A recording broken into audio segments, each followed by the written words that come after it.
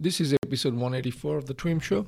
And it's your host Sajid. Today I'm going over the notable news and updates from the week of October 23 to 27, 2023. So today, first up, what do we have? This is the most important update of this week is Google has introduced search themes. It's a new optional Performance Max signal. Now, let me break this down for you what this is actually. So currently as it stands, or prior to this announcement, the way Performance Max worked was that Performance Max would take your budget, assets, feeds, and landing pages to predict valuable placements. And that had some shortcomings, I guess. And this is why Google came up with this thing called search themes, which allows advertisers to have more control over these automated campaigns by providing specific topics or categories relevant to their business. This helps the AI system better understand what kind of traffic would be most beneficial for your business, and better targeting means more relevant traffic, and more relevant traffic means higher conversion rates. So the way search themes fills the gap is by allowing you to provide additional context about your business, helping Google to better understand and target your ads. Like, for example, say, the way I'm thinking is what it does is actually it allows you to put like query strings that your searchers would be using. So Google is going to take that information as well as whatever it was doing with Performance Max, marry the two, and then give this to you, show your ad to the right place. So in my opinion, it's still in beta, search themes, but in my opinion, it's really a step forward to what Performance Max does, because Performance Max, while a lot of people saw excellent results in the early days, however, as time went on, Performance Max did not really do well, and Google want people to use Performance Max because Google wants to, kind of use the AI to do accurate placements. So this actually is a very good. I think at a high level, it sounds really good. Again, time will tell how good this is and what's going to happen. Until then, we just have to take Google for their word and wait for it to get released, to everyone. Okay. With that, next up, update on structured data. Google has rolled out an update that allows you to mix different types of structured data on your website. Again, structured data is something that we have covered again and again, which is it just basically gives not what you see, it's behind what you see, where it tells search engine crawlers or Google bots that, hey, here's this page, this is what information is contained in this page, and what this page is all about, and plus other stuff. So before this update, you had to choose between using JSON or microdata formats for your structured data. Well, each has its pros and cons. JSON JavaScript object notation is easier to maintain and read, while microdata integrates directly into HTML. Now, Google is saying it's okay to use both formats together. Previously, you couldn't use. You have to choose one or the other. And the flexibility can make your website more efficient and effective in communicating with search engines. Okay. Other than that, there's really nothing else that I should cover. I mean, if you want more details, go read the show notes. Next up, if you are unsure if you're getting penalized by Google's helpful content, or if you think you have unhelpful content, Dennis Sullivan from Google, he's the search liaison from Google, recently shed some light on what Google considers unhelpful content. Again, this is something we have covered again and again in our show in the past. First of all, what he's saying is that Sullivan is saying that if you're writing articles like 20 fun things you can do today just to rank well for the term fun things, then you are on the wrong track. The focus should be on creating content that is genuinely useful to your audience. He also cautioned against using tools that suggest what to write about based on what might rank well. According to him, this approach often leads to content that Google considers unhelpful. Now, so what's the key takeaway? shift your focus from trying to please search engines to meet the needs of shift your focus from trying to please search engines to meeting the needs of your audience. If someone asks a question about and your current content provides a clear answers, that's people first content, and guess what? Google loves it.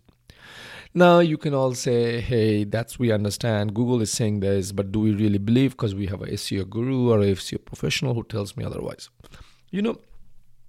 I'm not taking Google's side, but I will tell you only because Google doesn't really have a good track record as we see in the antitrust lawsuits coming up. But what I will say is that I've always found value in writing content that's mainly for the user and less about the search engines.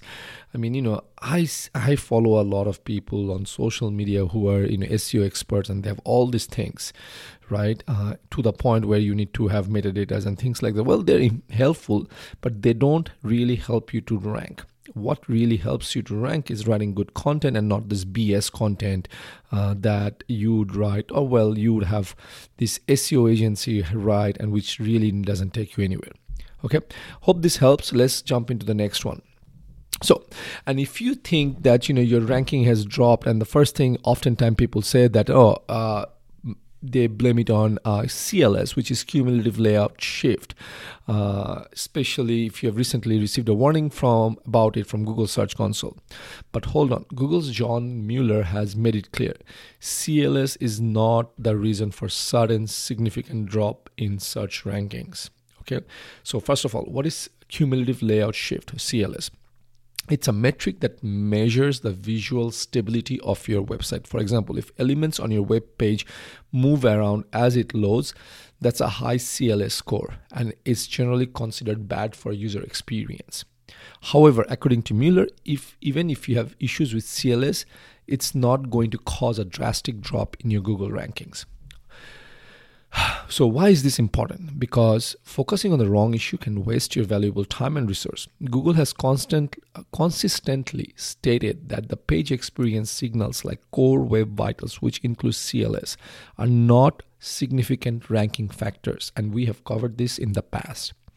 They might act more like a tiebreaker than a major ranking signal. And I believe I had an episode where I covered this as well. So if you have seen a drop in traffic, the culprit is likely something else. In summary, while it's good to optimize for a better page experience, don't panic or over-focus on metrics like CLS when you see a drop in your rankings. Your time is better spent analyzing the other potential issues that could have more significant impact on your website's performance. Understanding what really affects your website's ranking can save you from unnecessary stress and help you focus on what truly matters for your business. Don't chase the wrong problems. Hope this helps. Let's go to the next one. Okay, host load exceed error. And some people see this error message on Google Search Console, and you might start blaming your web host, or you start tweaking things like that. And a lot of people have seen this recently, and Google's John Mueller has again clarified that the issue is not with your web host, is something else entirely. So first, let's break down what does host load exceeded means. This error appears when you try to index your website's pages using Google Search Console. Indexing, okay, and hang on, sorry, I lost track. Okay, this error happens when you try to index your website's page using Google Search Console. Mueller has stated that the problem is not with your web host or even with Google's crawling and indexing processes. Instead, the issue arises when people spam the URL inspection tool by submitting too many URLs for indexing. In other words, the error is a result of a user behavior, not a technical glitch or a quality issue with your website. So why is this important? Because understanding the real cause behind this error can save you time and effort. You don't need to switch web hosts or make drastic changes to your website. Instead, be mindful of how many URLs you're submitting for indexing. Normal crawling and indexing by Google will happen naturally, so there's no need to force the process. Okay, wait till towards the end of the show where we talk about something called Index Now. That's probably going to help you, even though Index Now does not really submit to Google, but I think you should stay on and hear that. Okay, Google has this testing out this new privacy feature, anonymizing IP. It's basically it's a IP protection feature for Chrome, and it's gonna design to mask users' original IP address, making it harder for websites to track them. This is crucial for you as a business owner because it could impact how you target and reach potential customers online. And this will probably hit more hard to Facebook ad customers than anything else, just because Facebook does use IP address to figure out who this user is. Because I know this for a fact because I've seen ads on stuff that my wife has browsed and Facebook thinks it's me and they start showing me the ad. So that's how I kind of know that it's kind of tying, because we live in a same household, and obviously our IP address does not change between me and her as we browse throughout the day. And sometimes there is this how do I say, cross-pollination that where they think, Facebook thinks, it's me who's browsing, and off I go. I see those ads. Anyway, with that, that's all you need to know for now. It's coming out, I believe, next year. So it's something you just need to be aware of, and then you need to plan your digital marketing around it. Okay, Google's Q3 23 ad revenue bounces back. They have reported 11% year-on-year increase in search advertising for quarter 3 2023. The uptick indicates a stabilizing ad market, which could be a golden opportunity for business. And yeah, the report, they also said there is YouTube's ad revenue went up by 12.5%. And that's about it. That's all you need to know about their, the revenue results. Okay, next up, Index Now. They're on a 2-year mark. I had covered this when it was launched 2 years ago, coincidentally, and we have started using Index Now on our website, marketandgrow.com. And basically what Index Now does, it kind of, we have a WordPress website, so it's a plugin, and every time there is an update, it just sends directly the changes to Microsoft. So now Microsoft has come out. There's Yandex as well as part of Index Now. There was some gossips or rumor that Google might join. Google hasn't joined. It's been 2 years, so I do not know if they will ever join. But every time we make some changes, those changes automatically get posted to what is it called? Microsoft. I am only saying Microsoft just because I don't care about Yandex, and I do not know where Yandex stands since it's a Russian search engine, and I do not know where it stands since the Ukraine war. Anyway, what is something you really need to know about is that there are 60 million websites joining Index Now daily, and a staggering 1.4 billion with a B URLs are submitted each day through Index Now. So if you don't have Index Now, you're missing out. Now, Index Now is not only just for websites with WordPress. If you have Wix Premium or Duda, you'd be able to use Index Now. And then other plugins or other tools like Yoast, All-in-One, SEO, Rank Math, SEO Press are already include Index Now. So if you have any one of those also, you could be good. If not, I guess you need to consider what kind of web host you have, right? Again, you could say, hey, we don't care about traffic from Bing, and which is fine, but I would think I would take any traffic that I get. Microsoft relaunches Pop Center. It's the Google AdSense alternative. There is nothing really new. It's only, for now, it's for US only pilot program.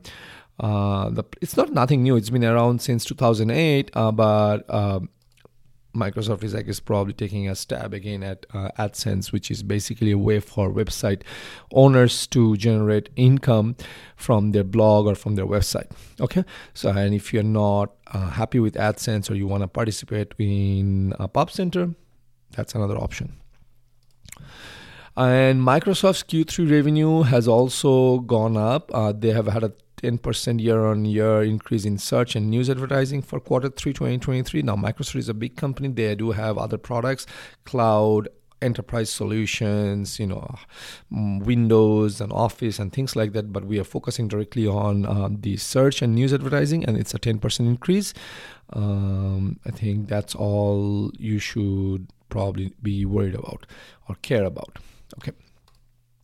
And talking about profit, Meta's profit had Q3 also skyrocketed to 11.6 billion. That's a 23% year-on-year growth. That's a pretty good growth. They say the company saw an increase of 31% in ads viewed during the quarter, even though the average price per ad decreased by 6%. So again, it looks like all the three platforms did very, very well this quarter three. Lastly, and HubSpot has partnered with TikTok. So it's really a game changer for B2B for now. I'm pretty sure other CRMs are going to have, is that basically when you have a lead form in TikTok, that contact is going to get sent to HubSpot automatically, and which is great. Again, this whole native integration is really, really helpful. If not, and then it creates a record in HubSpot. And I think, when you close that record, which by closing means if the lead converts and that data gets sent back to TikTok, and obviously that's going to help you with a lot of better ad targeting. Overall, I've been doing some work the last 10 or 14 days where, I could building a solution for YouTube. And basically what that basically does is we have a YouTube ad, and the viewer clicks on the ad, goes to a landing page, and from there, if they schedule a call and sending all those data back and capturing the Google Click ID and everything, it's quite a bit of a heavy lifting. However, we need to do that heavy lifting because if we don't send the data back into Google, then Google wouldn't know which customers are really converting, who are not converting, and who is the valuable customer. So why I talked about this is because, what HubSpot and TikTok is doing is really kind of game changer. Why I say that is because it really helps to send the data back to TikTok, and TikTok knowing more information about who your customers are. Now, I'm very positive that more of this integration are going to come in the future with other platform makers.